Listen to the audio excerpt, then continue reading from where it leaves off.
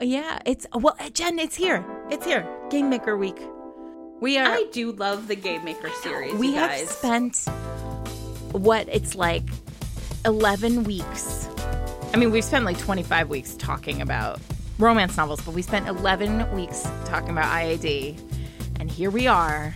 And we're going to talk about something else that Kresley did. Because Kresley's amazing. And in the middle of all of this, like, she's doing other paranormal. Oh, hey, I'm just going to write a contemporary series alongside my paranormal series, which is basically Roth Brother fan fiction. Because we've, like, left the vampires behind. And yet they're still with us. But I also think that does some really interesting things that, like, both worked for me and didn't as a reader. But because it's Kresley, I still think it's going to be interesting for us to talk about. So this is not Mated Fates. It's Fated Mates. Oh, yeah. And I am Jen Prokop, also known as Jen Reads Romance on Twitter. Now you know everything about what I do. And this is Sarah McLean. I write romance novels and I read romance novels. And we're your guides on this wacky journey. So what I want to do actually to start is talk about the Game Makers as a series, because it's doing some things that are really different. And you did a bunch of like legwork on when they all came out. Oh, yeah. So let's have you kind of talk about like them in the timeline, the Kresley timeline. Sure. Maybe. Well, so, okay, we are reading, as we mentioned last time when we did McGreeve, we said we were going to start switching it up because now Kresley fans who were reading as the series was coming out suddenly heard in 2013 that Kresley was releasing a contemporary romance, mafia romance, which in 2013 was like the thing. Everybody was writing mafia romances. And so as readers, you had just all come off of McGreeve.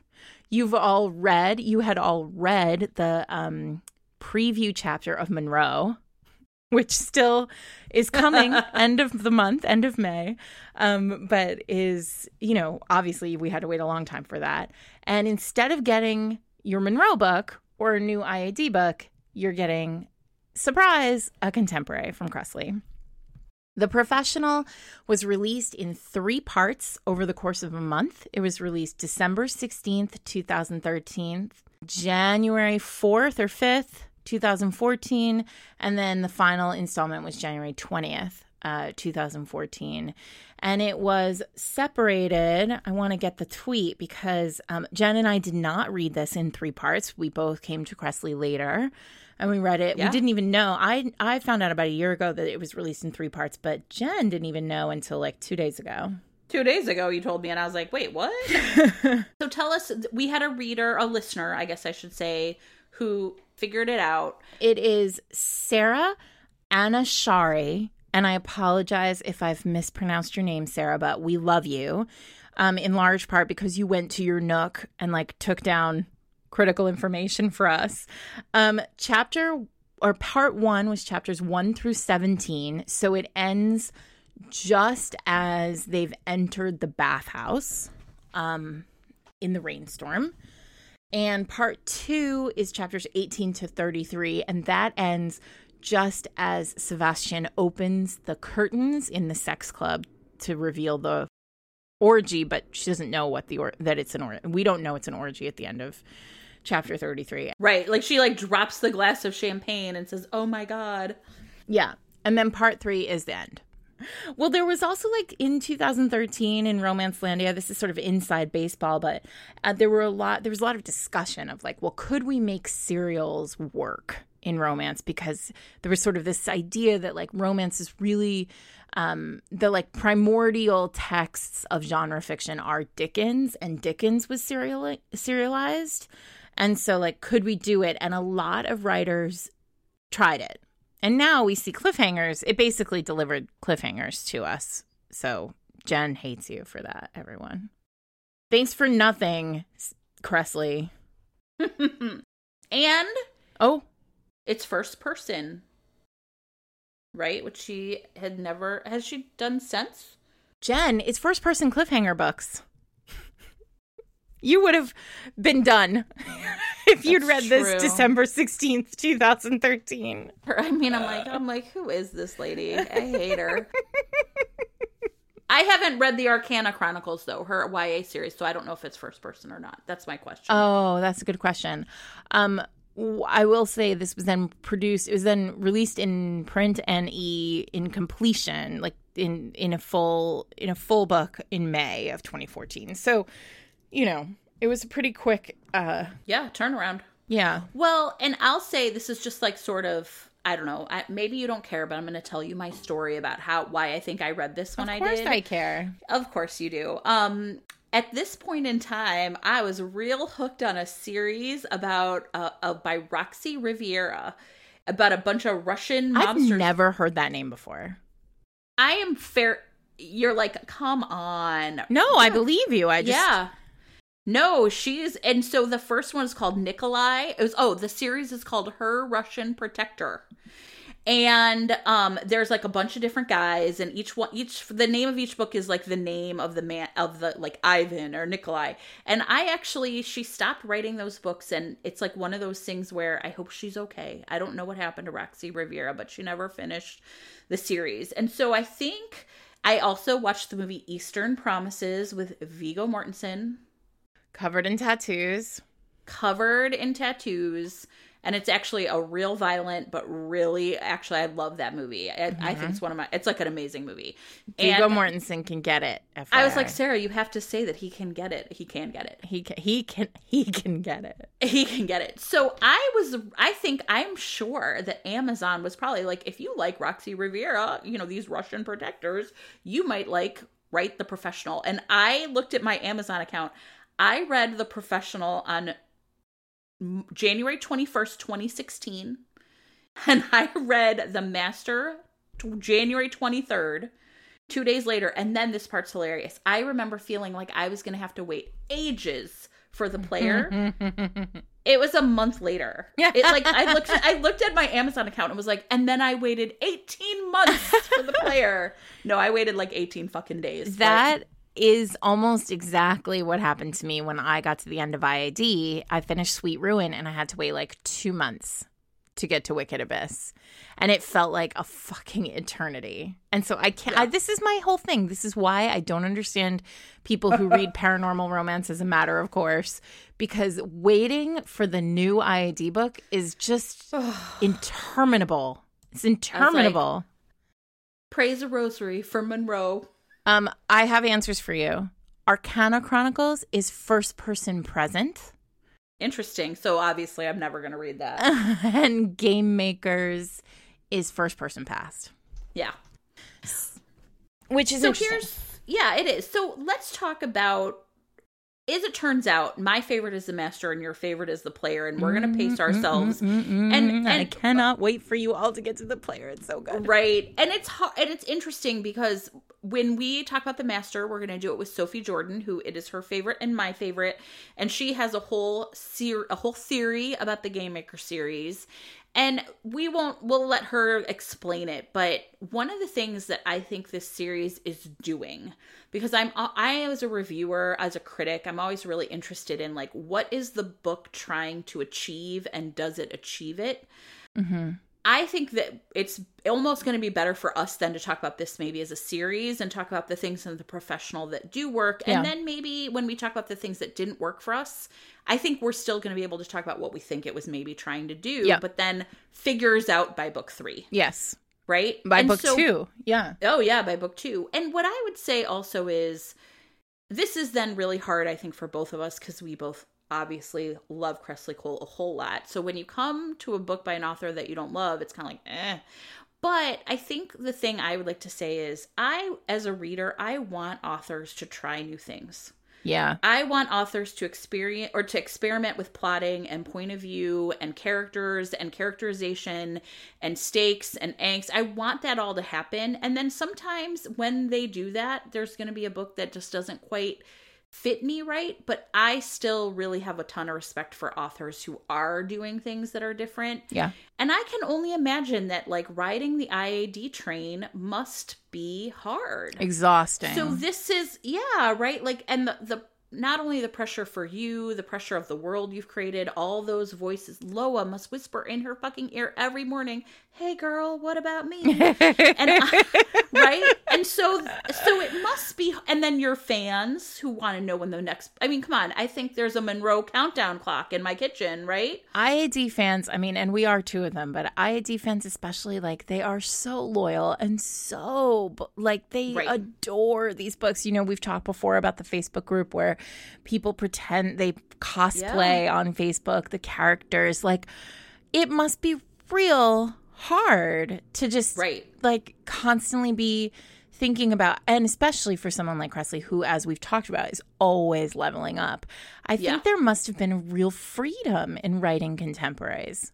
Absolutely. Maybe I should just go off and try a paranormal. There you go. Bam. Paranormal. First person. First person. No, I would never for you. Yeah. You know what is interesting is we don't have to talk about first person right now, but I think you're right. I think like, we should, though, because I do think something's going on here in this episode. She's stretching. Yeah, she's stretching her muscle. She's trying something new. And you know what? I'm all for that, like, as a reader, right? So when we talk about the things that didn't work for us, I just want to put it in the perspective of, I still think the worst Kresley Cole book for me is still a book that I have reread scenes of many times. Yeah. So can we talk about what I think is going on here in this book and in this series? So first of all, I just want to say we'll just do a quick, like, 2-minute overview of the series, because I imagine that there are a lot of people listening to the podcast who are with us for IAD but haven't read Game Makers. And we fully encourage you to read these books. They're terrific. The series itself is really interesting and terrific. So what we have here, I mean, I've joked around about it. It is, I think, Kresley sort of missing the Roth brothers and, like, bringing them back as, you know, heroic figures in a contemporary setting. We have 3. So which Roth brother? Oh, no. I'm sorry. I was going to interrupt, and I shouldn't, but maybe explain, but then tell me which Roth brother you think this is. Okay. Yeah, I got to think about who the middle one is. Maybe you be able to do that today. Okay. So, okay. Yeah. Anyway, we'll I think this is, and in large part, like, there are a lot of echoes of the Roth brothers that it's hard to kind of not see. You know, they're all Russian. They're all, like, 6.5 feet tall and blonde and perfect. They all punch walls. Although that is a full Lothair. None of these are Lothair. And I don't know, maybe the master's a little Lothair. Okay, it doesn't matter. Point is, if you loved those early vampire books, you will extra love, I think, this series. Like, also, I think it's really interesting because fated mates is a real hard trope to move out of contemporary, or rather out of paranormal. And Kresley, the professional, is a fated mate story. It's a bodyguard story, but it's a fated mate. The player for sure is. So, and the master, because and all of them, it's, like, really interesting how fated mates plays out as coincidence. Yeah. Yeah. Right. And it's also, I mean, like, and we'll talk about this over the course of these 3 books, over, you know, and we're not going to get to the player for a while, but when we're talking about them, I want to just make sure that we're constantly coming back to this question of, like, how fated mates works and also kind of doesn't work outside of a paranormal world, because it can feel a little squicky in contemporary. Right? Like, it's a tricky balance, and she does it really brilliantly. In some of these books, it's like, it's just a masterclass in how to, like, translate that trope outside of paranormal. That all said, I think, so we have 3 Russian brothers who were born and raised in a really traumatic home. Here we're back to that Kresley Cole core story. We're coming off of McReeve. These guys have had not the exact same experience as McReeve, but they've also been, you know, raised in a traumatic setting. They've experienced trauma in a really horrifying way. The eldest, Sebastian, is the hero of the professional, the first hero. He escapes this home, leaves his younger brothers there, and goes off and ends up homeless as a kid on the streets of St. Petersburg, where he is rescued by a mafia don, who then raises him to be a mafia don in St. Petersburg. our heroines are all Americans. The heroine of The Professional is Natalie. She's a PhD candidate in English at the University of Nebraska. She is a 24-year-old virgin who like loves all things sexual, but just like has never. She calls herself right on the first page like a manalist. Like it's just pretty great. She can like basically she has a like epic bullshit meter for men. And so like whenever she meets any new man, she's basically able to say like, well, that guy's, you know, a problem for X, Y, or Z. And so she hasn't lost her quote skin tag as her friend Jess, who's like amazing. Jess is like I do love Jess. Awesome Jess character. Yeah. She's basically like Regan in human form. Yes, exactly. And so there's a lot of Kresley baked into these books. Anyway, so the heroine is adopted, and she goes looking via a DNA site for her parents and discovers that her father is an older dude in Russia who happens to be the mafia don who saved Sebastian from the streets of St. Petersburg. Sebastian is now his like lieutenant, his most trusted second in command, and he sends Sebastian to Nebraska to protect Natalie from afar. So there's a lot of like standing outside her window that has been going on.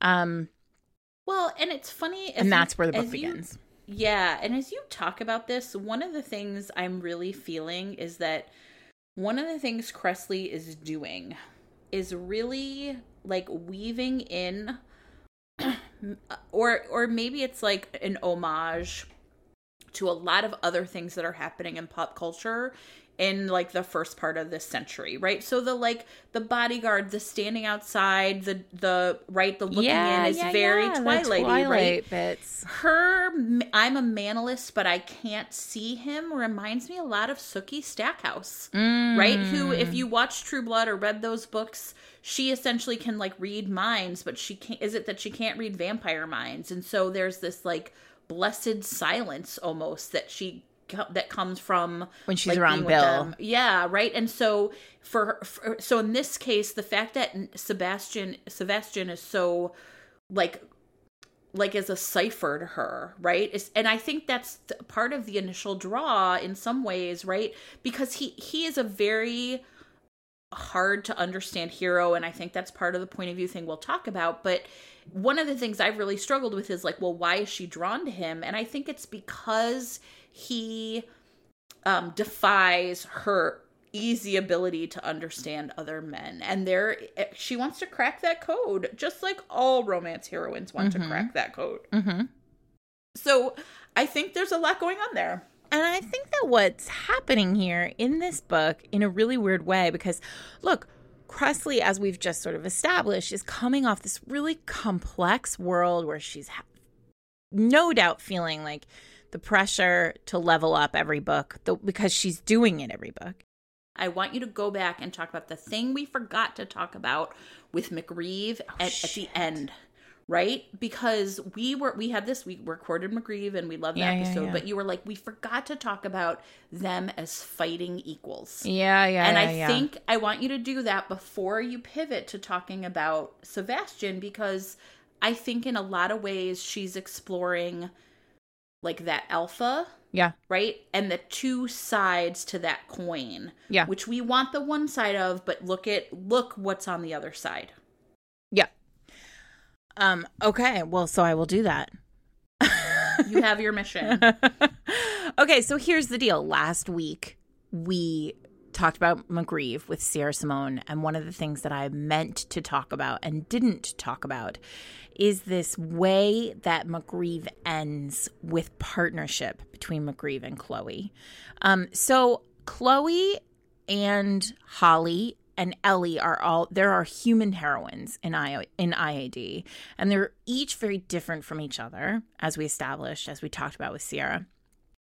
But what's really interesting about Chloe is that she's matched with this like perfect hero that Kresley has always held up, I think, the light gay as being the most valued heroes, in the sense of They are instantly attracted to their heroine. They are instant protectors. They have this instinct and this beast that will continually protect the heroine and stand with her, right? So you think about Gareth ripping the heads off of demons to get to Lucia before the boat takes off down the Amazon, right? Like, he cannot deal with the idea that he can't protect her.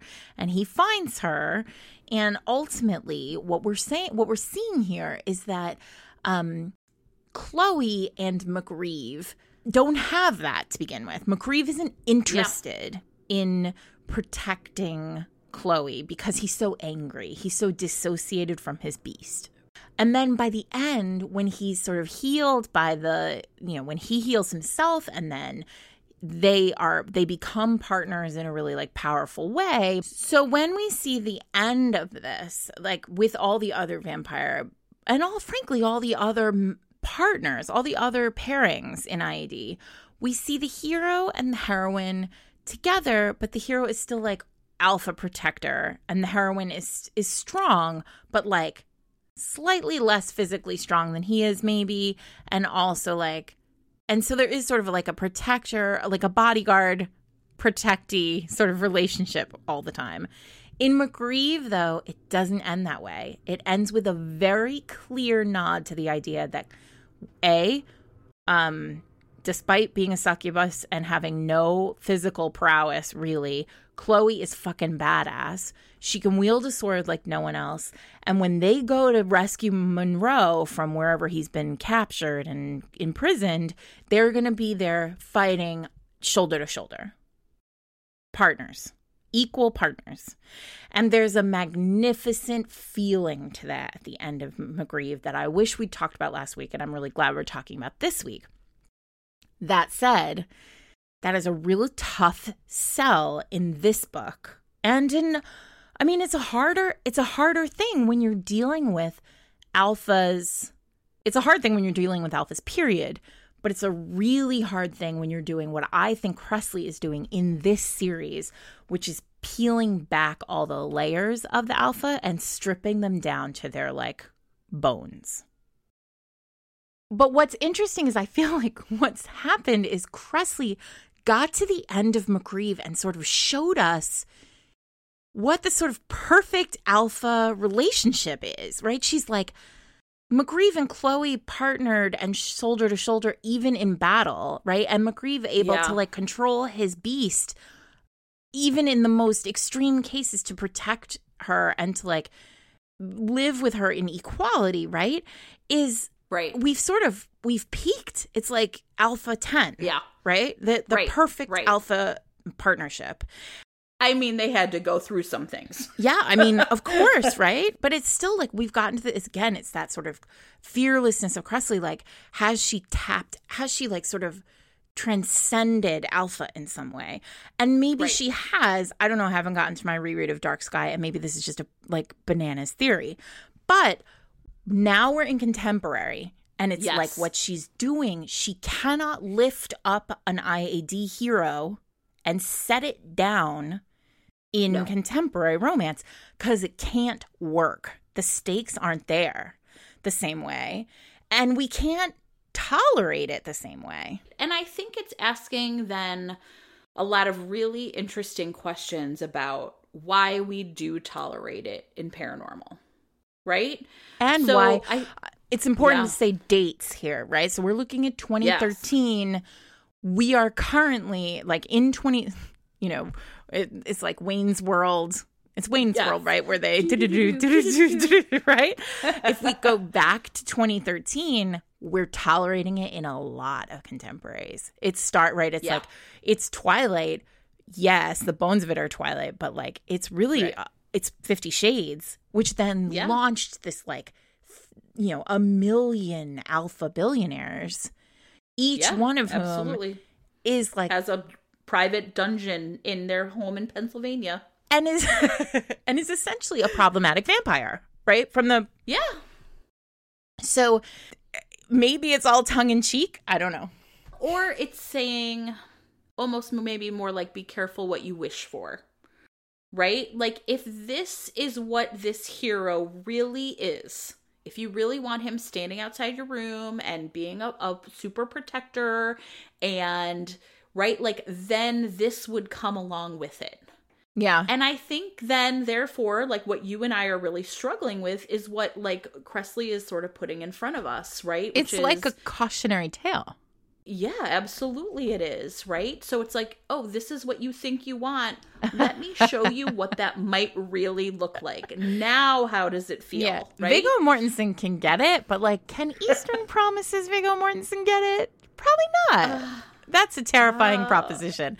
No, but I mean, truthfully, what's happening here is Kresley has put an alpha on the page and then peeled back all the other business to what we have here is like the old school, impenetrable alpha hole. Oh, yeah. And he is real tough to take. Well, and I think this is where it's then compounded by, like, the writing the writing trends of the 2010s, right? So we have first person point of view, we have single heroine only first person point of view, and that mix with a very impenetrable hero who is also a Kresley Cole hero, and we have discussed many times that Kresley Cole heroes are all about action rather than words, right? It's like you're taking something that already can be hard to take, and then it intensifies right through all of these other things. It's like like it spins off of Africa and starts off it as like a little tropical storm, but over the warm waters of Kresley Ocean, it's turned into like Hurricane fucking Dickhead, right? And Hurricane Dick Flu. Yes. And I feel like but I can see how all of that is harkening back to like what we were doing at that time. And I think that's what this book is doing, right? Yeah. It's asking a lot of really tough questions. Yes. It's doing a lot of that work. It's also more of a struggle on the reread. This is not a book I reread. It's not. I mean, we'll talk more when we have Sophie on about why I think that is. Right. It's just not. It doesn't scratch my itch the way most of the others do. There are two scenes that scratch my itch, but I think it's going to be better to talk about them when we talk about Natalie as a heroine. Yeah. So the issue being in this case, like on the reread, it almost has, and I sort of hesitate to say this, but it almost has a like dubcon feel to me. Yeah. In the sense that the story is very much an alpha hero who thinks he knows what's best for the heroine.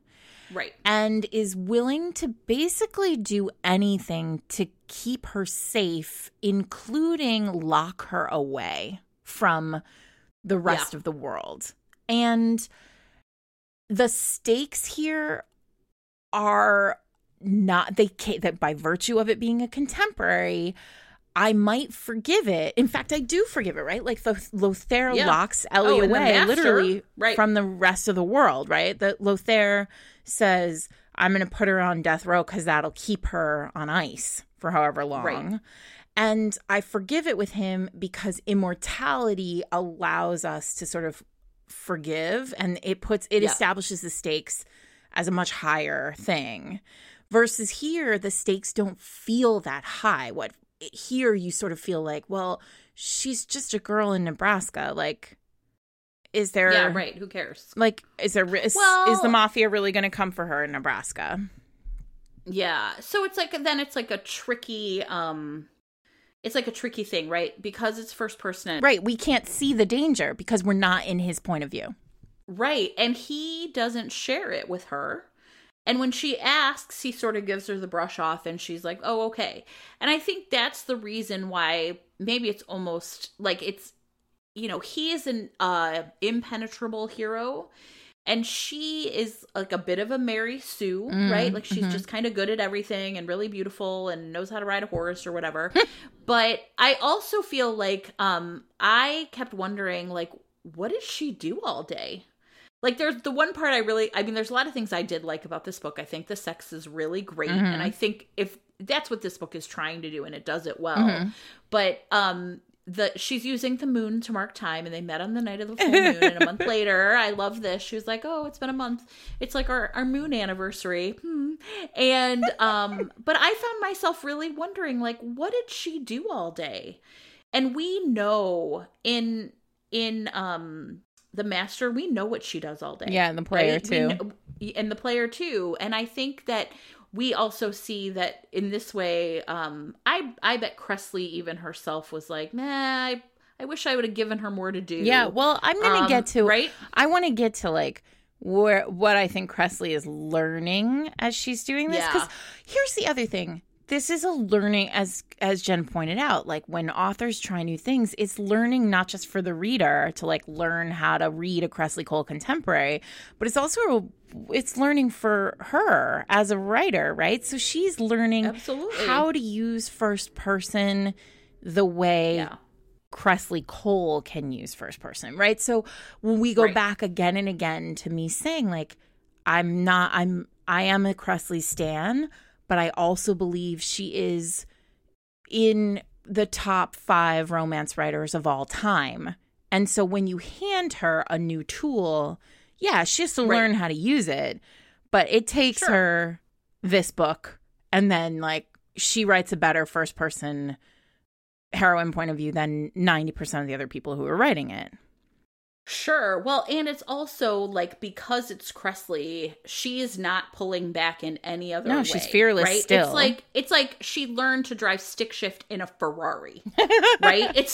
It's not like she was like, oh, I'll take first person for a spin in a short fucking story. No. Right? No. And so I think that that's part of it too, right? Like there's all these things that this is like maybe trying to accomplish.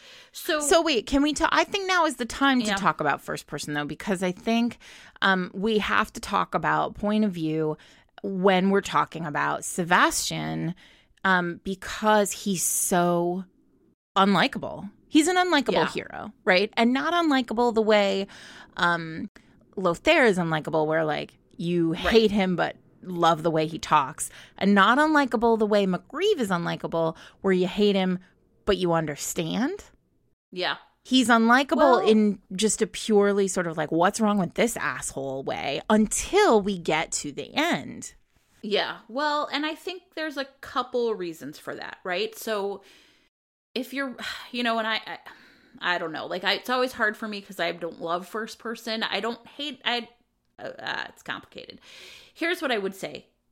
The way first person really works, like the way we as people move throughout the world, and I know that narration is not the same as like that, but whatever, is we have to draw conclusions based on a lot of things that we see about other people, what they say, how they act, what they do, their facial expressions, like, right? We get all that information in, and we think we know how the other person is feeling.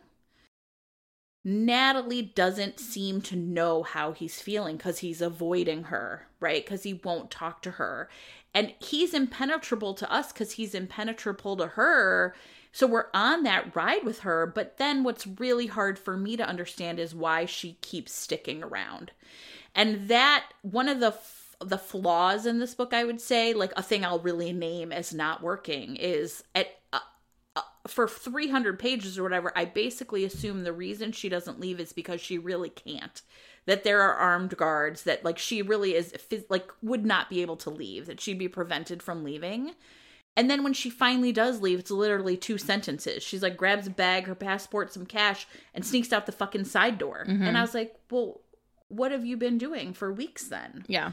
So I think it then really, like your point is, the stakes aren't really high enough for me to believe that she's just happily sitting around, like watching the video feeds from this Paris street and nothing else for weeks. So here's what's interesting, right? So we know, because we're told, that she's in danger and that he is her, like the only thing between her and death, right? Like, or kidnapping, right? In the beginning, it's kidnapping. And then ultimately, it's like there is a threat. There's an outside threat that he's very concerned about.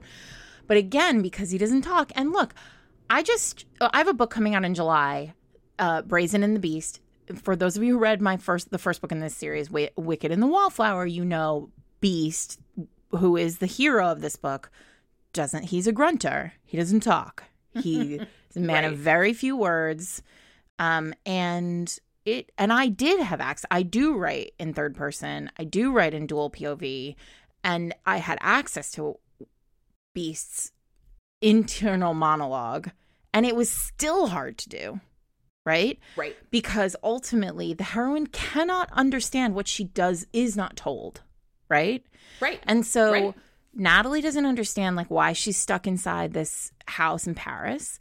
And he doesn't tell her. And we don't really understand because we're not there either. But Kresley in this book you can see the seeds of it, right? And I want you to talk about one of your favorite scenes right now. Yeah, well, so it's funny because I've reread The Master from beginning to end. Like I'm going to say like 20 times. You're going to be like, yeah, sure, but it's true. But this book, there's 2 scenes that I reread. And I think they're really because it's when you see Natalie like really taking charge in a way that she's been like pretty passive and pretty willing to like let things happen to her, which is unusual for a Kresley Cole hero. And the first is the scene where she's alone in the townhouse, figures out that he's probably watching her, and gets on the bed and starts masturbating. And he calls her on the phone. It's pretty to fucking tell her great. to stop. It's hot. And he tells her, because you know me and the exhibitionism stuff, right? I'm super into it. But this scene to me is way more sexy than, for example, the scene in the sex club. Yeah. Because this is something she has decided to do rather than something she's like receiving. Right. And so he calls her and is basically like, you stop right now. And she's like, oh, too bad. I'm busy right now. I'll talk to you later. And she hears him break. Like literally break. Yeah, he like breaks. his language skills, right? He's like trying to talk to her in one language and their driver in another and telling him to go faster. And it's so sexy because she is the one in charge of it. Yes. And right? But also it's sexy because it's a magnificent use of first person, right? Yes. She hears him breaking and that impacts their relationship, right? Like she unpacks, like she can hear him. She can hear the shift in him, in this person who never shifts. He's so even and he's so rigid and like and structured that she's like pounding against it's like a brick wall. She's like just punching this brick wall. She finally figures out how to like crack it, and that unpacks their relationship in a way. Yeah. And so suddenly it feels like you're in a romance novel. In that moment. Yeah. And in like that moment. The end, it feels like you're in an erotic romance novel where like the sex is impacting the arc of their relationship from beginning to end. Right. Well, and I think that it's that scene is, I'm sorry, it's masterful use of first person POV. Yeah. Absolutely. And I think that the other scene that I reread is the scene where she is fed up with him. She discovers he's been lying about having a family. He has brothers and she's met him. He's been really rude, basically sent her to her room. Then she makes her 2-sentence getaway and she's going to go to the airport and get on a plane to Nebraska and get the fuck out of there. And again, this is a scene of her really being, having agency. Yeah. Truly. And I reread this scene all the time. And it is because I desperately, every time I read it, want her to get away. Yeah, you want her to get on the plane. And you want him to have to chase her. Yes, I absolutely. Through space and time. Yes. Yeah. Right. Well, this is, chasing her down the concourse was not enough for me. But here's the thing. You asked me at the beginning, who do I think the Roth brother is in this book? Yeah. And I think it's Nikolai. Tell me more. Because it's almost as though through the whole book, he's got her chain, right? Like, and the chain is like, there's that moment. It's so problematic and so sexy at the beginning of that Nikolai book where he gets the chain and he says, come, and she just comes. Right? And you're like, oh, that seems like it's completely wrong, but my God, it's amazing. In this scene, right, again, it goes back to that sort of, here Kresley is like playing with erotica. And sex is critical to their relationship. It's all they have. It's the only time she ever sees him unraveled in any way. And in that moment, in the airport, it's like Nikolai and Mist, where he's like, I own you. Like, I get to control where you go, when you go. It's Natalie. Yep. He says, Natalie, do not leave. Or do not run. Right. Natalie, do not run. Right? Right. And he says it at the beginning in the cornfield maze or in the cornfield. And then he says it again, or I don't think he says it again in the airport, but like essentially it's a callback to, you can't run. You can never escape me, which does sort of is that a little bit of that Dubcon bit.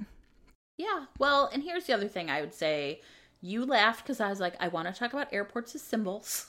But both of those scenes happened at airports. And then that scene where they, like, the first time they have any kind of real, like, sexy times, it's they on the plane, like, right? Like, and I remember in my memory, I'm like, yeah, they kind of make out on the plane. Full on 69 on the fucking plane. And it is hot. It is super hot, right?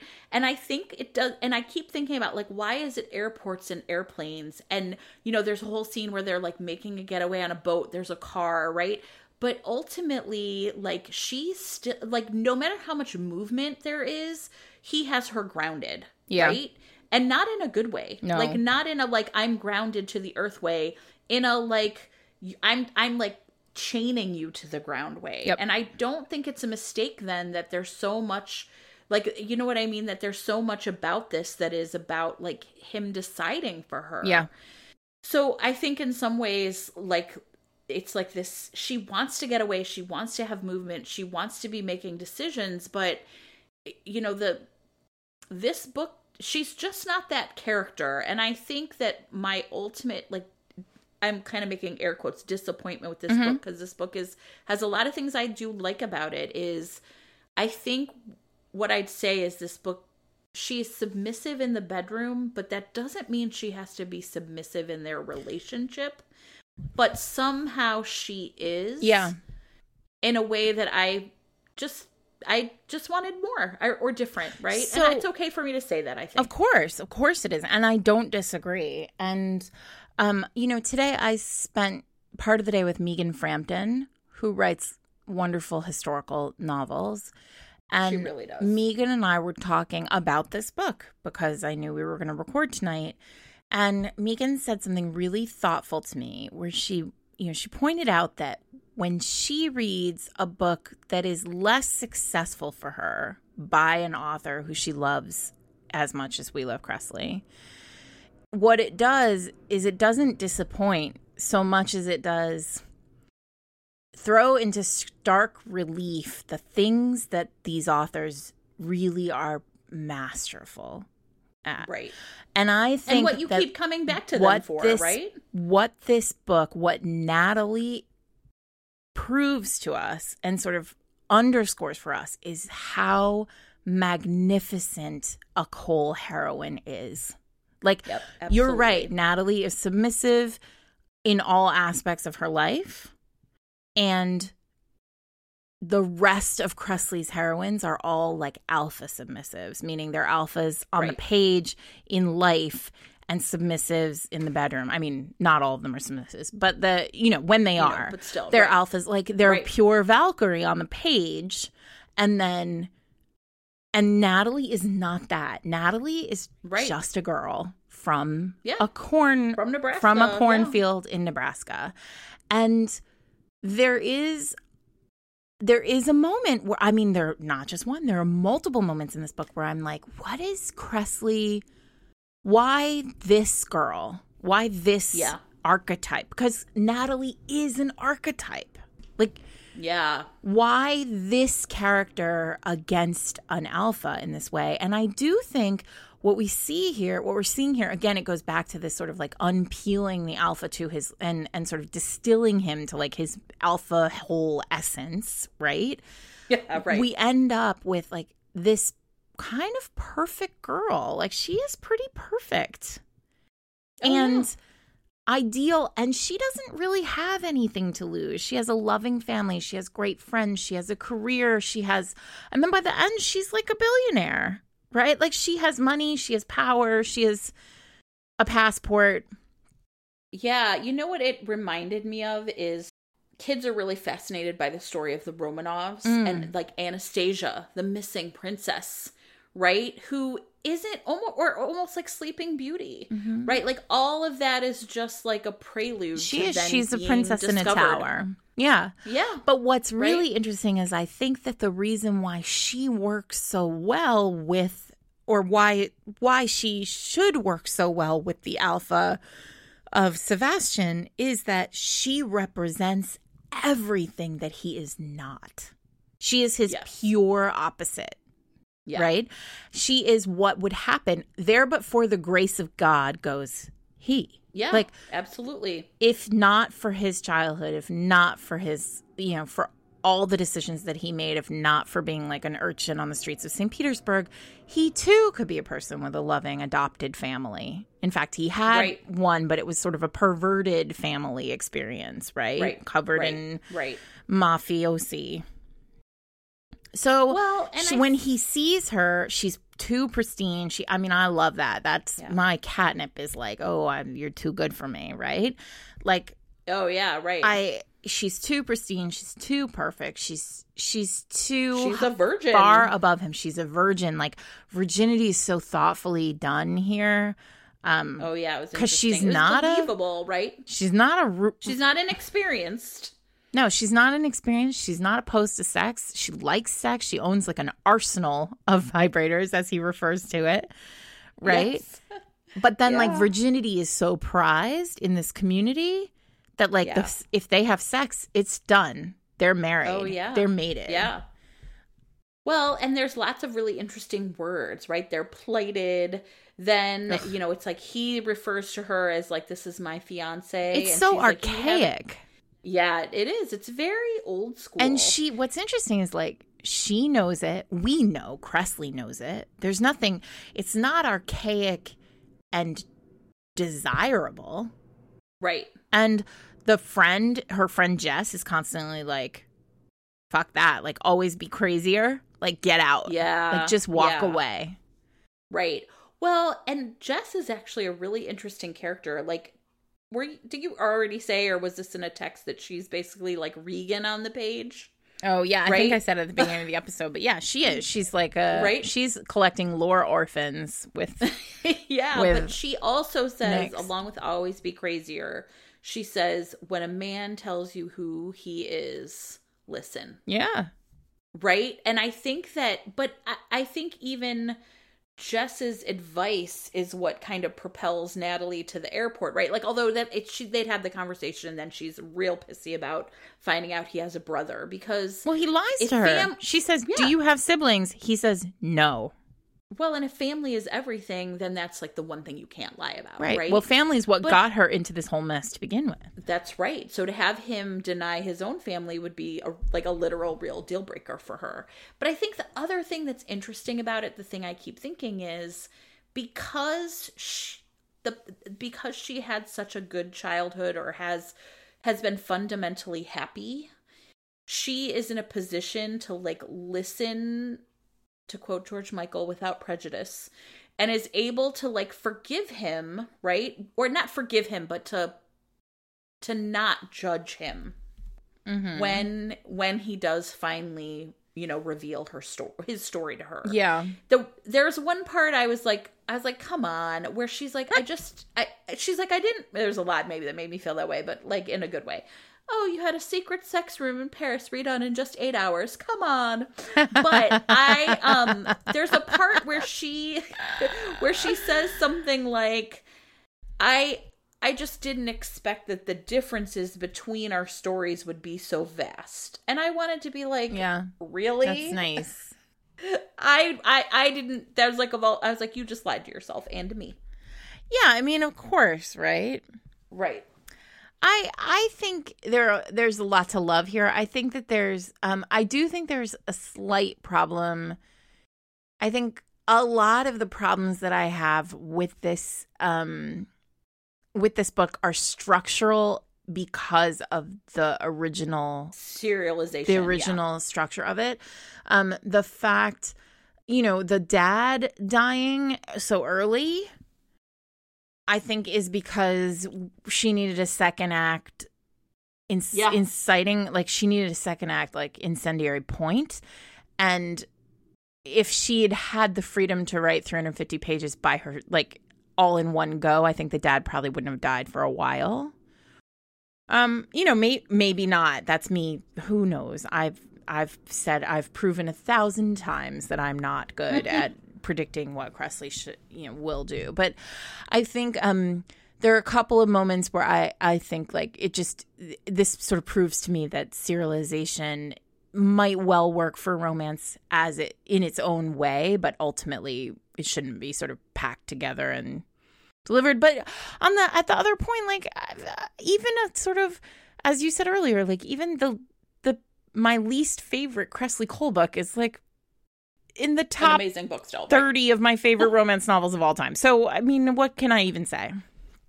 Yeah, I mean, I think the point about serialization is really interesting because the breaking points are clearly about their sexual relationship, which is what we would expect in an erotic romance. Mm-hmm. The father is what pulls her to Russia, mm-hmm. but he's also the impediment to their relationship. So he's got to go. But it feels a little like he got fridged. Yeah, he doesn't really have to go. He loves them both.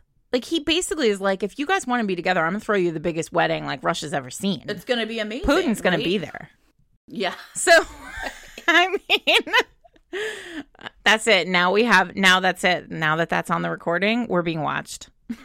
Yeah, for sure. I've read a really fucked up book about Putin that I'll put in show notes that Kelly and I read, and it like still scares the shit out of me. Well, he's a terrifying person. Have you heard the story about how he stole the fucking Super Bowl ring? What? Okay, this is the craziest motherfucking story ever, and I swear to God it is true, listeners. He was with you're like a Patriots fan. Who's their owner? Oh, that Republican guy. I don't know. Kraft? No.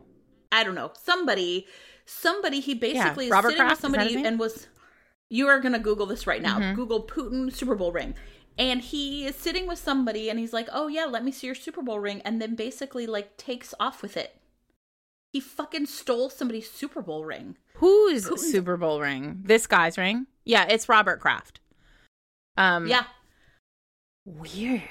I'm My point is, you would not want him at your wedding. That's all I'm saying. No. What happened to the gifts? No. Okay. I mean, that's why the dad had to die, because Putin would have been at this wedding. And otherwise, Putin would have come and stole all the gifts at the wedding. Plot hole resolved. Oh, yeah, here it is. Here's how Vladimir Putin stole a Super Bowl ring from the Patriots. It's fucking wild. You're like, this shit's crazy. Y'all, do not get in bed with the Russians is a good lesson from the 20-teens.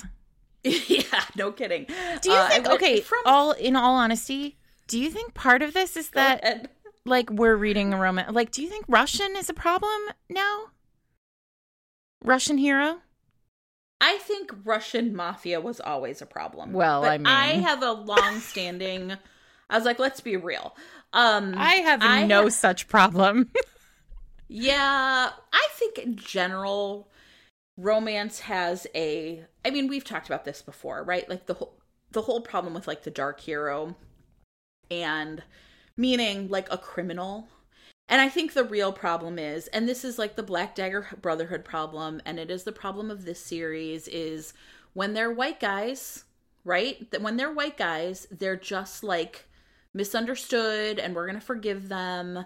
But like this story, we just don't allow heroes of color to have criminal past, then they're just like, and this is not my word, but this is a word I've seen people use on the internet, right? Like, then they're thugs, or then they're like, why would I read a hero about a thug? People say.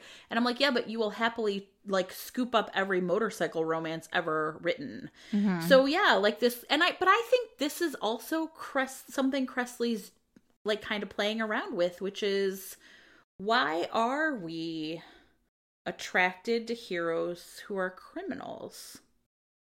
I think that's why in book 3, she's also a criminal. I just think that's really important, and we'll get there in book 3. Spoiler.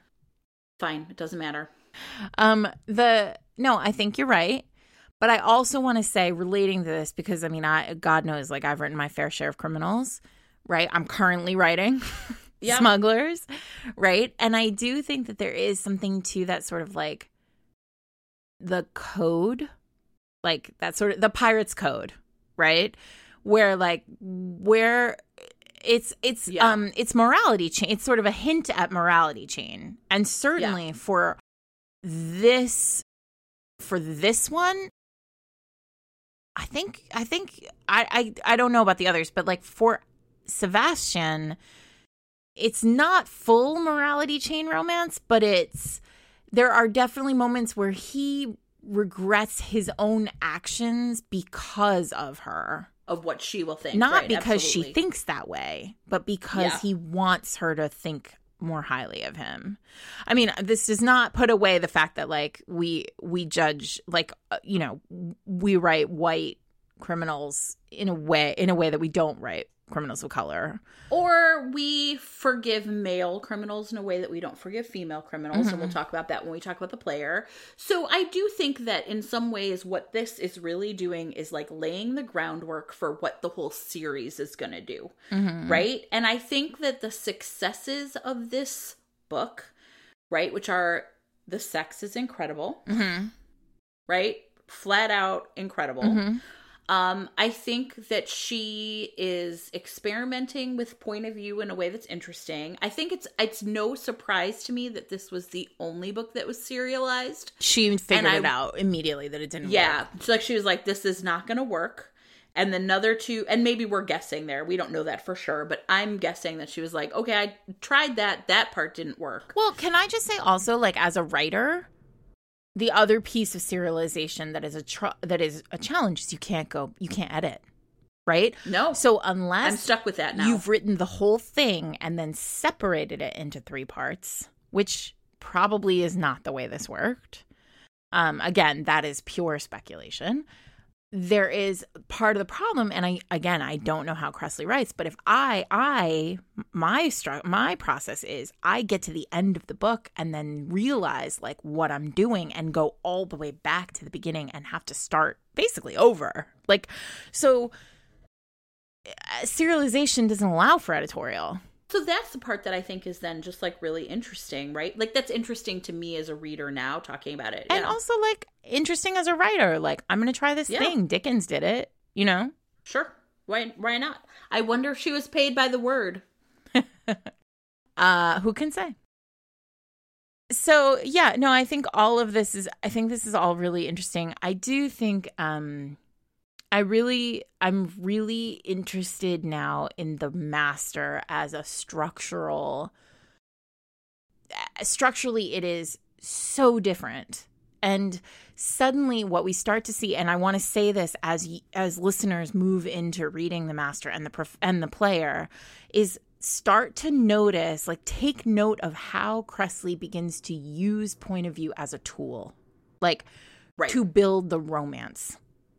Which we see sort of twice-ish in this book, but we start to see really powerfully in the next one. Oh, yeah, absolutely. It's propulsive in the next one. Well, and here's what I would also say is watch how in this series the building blocks of the professional that don't quite work for me are I've trapped you to save yourself. And in book 2 and book 3, those are essentially there. That's it, right? I'm trapping you to save yourself. But it's... I'm trapping you, yes, but not to save yourself. Well, I'm trapping you to save you. I mean, what is... Now, here's the thing. In book 2, she's essentially agrees to being trapped because she's running away from this guy he doesn't know. Yeah, but he wants to trap her for himself. He's like, I can't get enough of you. I'm trapping you. But we know, right, we know why she's agreeing to it. Again, right? Stakes. And then in the player... Right, we can't give it away, but I would say... Well, we can give away the fact that she is trapped, at least metaphorically, in the player. Here's my point, though. That essential core, I've trapped you, repeats in all 3 books. But in really different ways. In really different ways. And in ways that become much more satisfying because she nails the point of view thing, I think, better. How about we just leave What's it at that? interesting, though, is now I'm starting to really think about Kresley's core story, right? Because Lothair, everybody, I mean, there's a lot of entrapment that's happening, right? Yeah, There's like right. the literal entrapment on Torture Island, Lothair entrapping Ellie, McGreeve entrapping Chloe. I mean, Lachlan traps, right? I mean, Sabine and Rydstrom. And I think it gets back to something you said you wanted to talk about, which is ownership. Oh, yeah. Well, I wanted to talk about ownership because I think that's right. That's the difference. That's almost the line where there's entrapment and then there's ownership. And entrapment can be for any number of reasons beneficial to both parties. Ownership is real problematic. And I mean, for me, ownership is especially problematic when it's tied to things like virginity, right? Like, I do not love the thread here. And I mean, like, I don't think I'm supposed to love it. I don't think it's not like Kresley was like, hey, this is super awesome. But like, there's a whole bit in this book where like, well, once her virginity is taken, that's it. Like, she's his forever. And basically everyone is like, yeah, that's just how it goes in the mafia. And you're like, what the hell? Yeah, sure. This is not, it's 2013. You can't, this is not a thing. Except it is a thing, right? Well, but later he fucks her ass and then it's definitely a thing. And I just think like ownership in a romance novel, you know, ironically, because how many times have we said we love mine, right? Mine. It's not the same when it's it depends on the voice when it's of Natalie the do hero not run, right? Talking. Yeah, but okay, Natalie do not run is very different than Viggo do not leave. And that is a tiny little, like, it's an unintelligible spoiler of one of the other books in the series. And like the two things are literally said in the same, it's the same tone, it's the same experience, but it's a completely different moment. And that's partially Kresley learning the craft of first person. Well, and you know what? It strikes me that one of the things that's really interesting about what we've talked about with IAD is her like rewriting heroes and like leveling up, and we see it happening over 10 or 12 books. And I think we're seeing something happening in the same way here in 3 books, but because it's supercharged. Book number 1 essentially is like taking off at like, I'm making like, I don't know, like what, like planes take off like this, and instead it's just like straight like up a like rocket a helicopter. Ship. Yeah, and I think that's why it feels a little like what's going on here. Well, but also partially, couldn't that be just because like Kresley's coming down off of Immortals? Like, yeah, right, sure. I mean, like there is a little bit here of like this is a bit of a crash landing of a book, and I don't say that like. That's not me being pejorative. That's literally me saying, like, imagine if you had spent the last 6 years writing 12 books, all set in a world where the stakes are impossibly high. Yeah. And then suddenly, like, immortality is off the table and you have to figure out the balance. And I think... I think this is an equally fearless book. Like, you can see so much of Kresley coded into it. Right. But, like, she has to figure out how to write a book where everyone can die. Yeah. And still write the Valkyrie heroine and the alpha hero.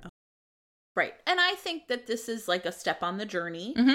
But I don't think it's a shock that we keep using. Like I said, I'm coming back to my airplane metaphor, right? I don't think it's a shock. You called it a crash landing, and I'm trying to describe it going up, right? Like, I think there's a way in which, like, Kresley is not going to be bound by, like, regular romance rules. Right. But, you know, she's, like, the plane is, like, there's a really famous phrase about, like consultants use, right? Which is, like, we're, like, building the plane while it's in the air. Yeah. Right? And I think that's a little bit of what's going on in this book, well, right? Like, and there's parts of it that are really working, but you can see then the other parts she's like, all right, let's try this thing. Yeah. Right? Well, I love she's learning to drive a stick in a Ferrari because she just, like, she is grinding gears here. But by the time we hit the master, suddenly she's like at Le Mans. Like, and it's it's nuts. Yeah. How it is nuts. I mean, like, she is so skilled, you guys. The level of talent, like, and it's raw talent. Like, she has been she is a new tool, and she is like, I don't know. I mean, I guess I'm going to see if I can make a weapon out of it.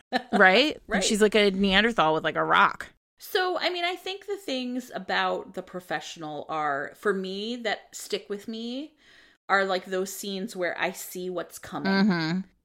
Right? And I didn't realize until, right, like it, you know, it's that's what kind of really works for me. And the fact that, you know, eventually Sebastian does get unlocked and he tells his story. And one of the things I was really happy about is I feel like sometimes there's a thing that happens in romance where the heroine's like, you just have to talk to me. And then they finally start talking and they're like, oh, it's okay. You don't have to tell me because it's too hard. Mm-mm. And I was so happy that did not happen I here. love that. That's where we start to see Natalie become a Kresley heroine. Yeah. Because he's like, more questions. And she's like, I'm going to ask every fucking question. And you're going to answer every fucking question, asshole. Yeah. Like, I am done. And like, your job here is to win me back. And what the other piece of this is, it's a very, for a book that involves like the Russian mafia and a lot of running from guns, it's actually a pretty quiet book in this, in the emotional sense. Like, it's not like The Master where like that sort of dark moment at the end of the book is, you know, super dark. There is no real dark moment at the end of the book aside from her getting to the airport. Right. Right. And so there's this sort of, it's a sort of quieter romance than all the others. Yeah. And it's interesting because it's not the airport that really finally like opens the dam for him. It's her tears. Right? Yeah. Like he brings her home from the airport and they're going to have this explosive sex and they have anal sex for the first time. And that's like there's like a whole lot. And then he takes her to the shower and he's going to like care for her. And she just starts weeping. And it's like, this is the thing that really, and like, there's part of me that's like, meh, white women's tears are what breaks him, really. But I think it's just that she has sort of been putting on her tough face, right? That's a really coded into her like narration, right? Yeah. And so to see her really emotionally break down is the thing that then allows him to break down. Yeah. Yeah. It's nice. It is. It is nice. It's really kind of sweet. And like, it doesn't have very much conflict. And it sort of resolves itself really in a lovely way. And there's a lot about this book that is really likable. And there's a lot about this book where like, I just want Kresley to like, you know, figure out her tools. Yeah. Right. You know, but again, I mean, we've both said this, but if it's still a great erotic like romance. It's there's a lot about this that like we are being overcritical, like maybe not overcritical, but hypercritical, I think. Well, it's also, I think, hard because you and I are both so invested in later books in the series that you cannot help but compare it, right?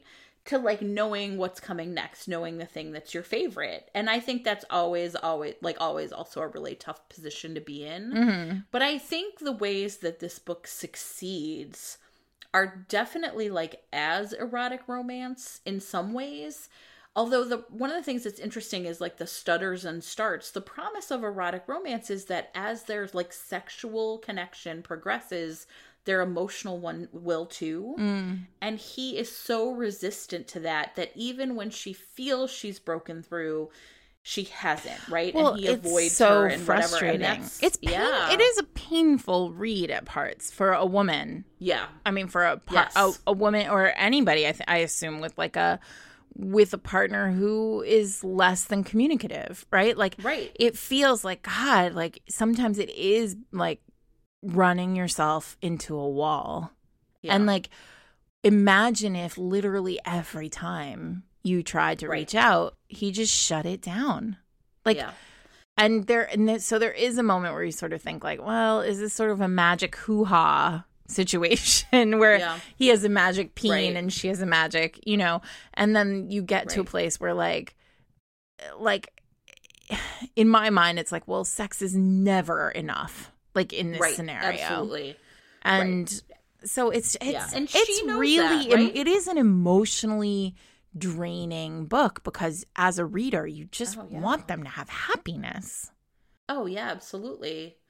Well, and I think though that realistically too, like a thing I say all the time is like sometimes a really common complaint from romance readers is like that just would have been solved if they talked about it. That is one of my least favorite comments about romance novels because like if you have spent any time in any relationship ever in your whole life, any relationship, not just a romantic one, like any relationship that is intense friendship, in any child, way, parenting, where like deep rooted care is involved in any way, like you know that like a lot of talking shit doesn't work, does not get said, like a lot, and so it's totally believable that they wouldn't talk about this. I mean, especially when you're talking about a guy who's like, you know, a criminal and like has to be strong and silent, and he has to be, what is he called? What do they call him? The enforcer.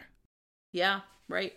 My last thought about that though is I think what she's looking for though is movement, right? Like you said at one point, an old school hero doesn't have to change, they just have to temper. Yeah. And I think that that's like a really interesting question. Like, does he change or is he just tempered? But I think, like McReeve, one thing where this is very common is the cathartic act of telling his own story is what is going to send them down a path into a healthier relationship. And she knows that, even if he doesn't, and her insistence that he must keep going is, I think, really powerful. Like a really powerful nod. And in that way, they are very alike, I think, even though they're also very different. Well, I mean, there's also one big thing that's missing from this is family, right? Like, the Roth brothers have each other. Right. And at least some subset, right? Ultimately, the Sebastian brothers have each other. Like, in the next two books, she does not allow them to be loners. Like, they have family. Right.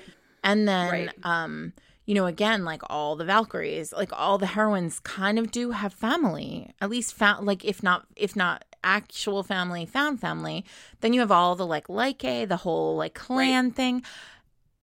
Kresley's removing a big tool for her, right? Like one of Kresley's core, you know, one of the key elements of Kresley's core stories are these big families. Yep. And she doesn't give either of them family. No. So Jess is pretty close Jess is close. Jess is great. Because of the physical distance. Yeah. But like more importantly, Sebastian has no family. Even when Maxim comes in, he's not family, right? So I know. Poor baby. Anyway, so this is really interesting, and I think you guys are going to have a lot of fun moving from this to the master and then to the player. I would highly recommend that if you read The Professional and, you know, you should sort of move pretty quickly to the master, just so that you can see. 2 days is my preferred. You can see the reflection, like the way that they play with each other. That said, 2 weeks from now is Dark Sky. We're going back to IAD. That's right. It's a little bit, you know, boomerangy. We're going back to IAD. We've got an interstitial next week. What else? I don't know. You can find us on Twitter at Fated Mates. You can find us on Instagram at FatedMatesPod. Yes. That's FatedMates.net. Don't forget to look at show notes, which are great. Like us, subscribe, tell your friends about us. Remember, a lot of people don't read IAD or maybe don't read Kresley at all, but they might be interested in interstitial episodes. So if you're a romance lover in your life, we'd love to have more listeners for our interstitial episodes. So, feel free to share. I have a book coming out. I'm going to shamelessly promote. I have a book coming out at the... What is a podcast for if you cannot shamelessly exactly. promote your book, It's only Sarah? taken 25 weeks. I have a book coming out July 30th. It's called Brazen and the Beast. You can pre-order it now. You can pre-order it now. If you've never read anything by me, I don't know if that's where you should start. But it's not. You should start with 9 rules. Well, that's crazy. You're crazy. Don't make them read it. They're already reading all of IAD. No, you guys need to read Sarah's books. What are you Well, talking that's about? very nice. But you could start with Wicked and the Wallflower, which is out right now. It's the first in the series. But Brazen and the Beast is coming. You can pre-order on Amazon. If you do pre-order on Amazon, I like you a whole lot. You can also pre-order from my local indie Word in Brooklyn. You get signed books and extra goodies if you order from there. And that's my shameless promotion for the week. I order books from like real books for Sarah to sign, and she doesn't know, and then I just leave like really crazy instructions like, please sign it too, and then like it's like 800 things, and Sarah's like, are you kidding me right now? Please sign it Kresley Cole. I'll also sign Kresley Cole books from Word if you order them from there. Another episode where I think Sarah's gonna get sued. Okay. All right. Good night, fated mates. It was great having you.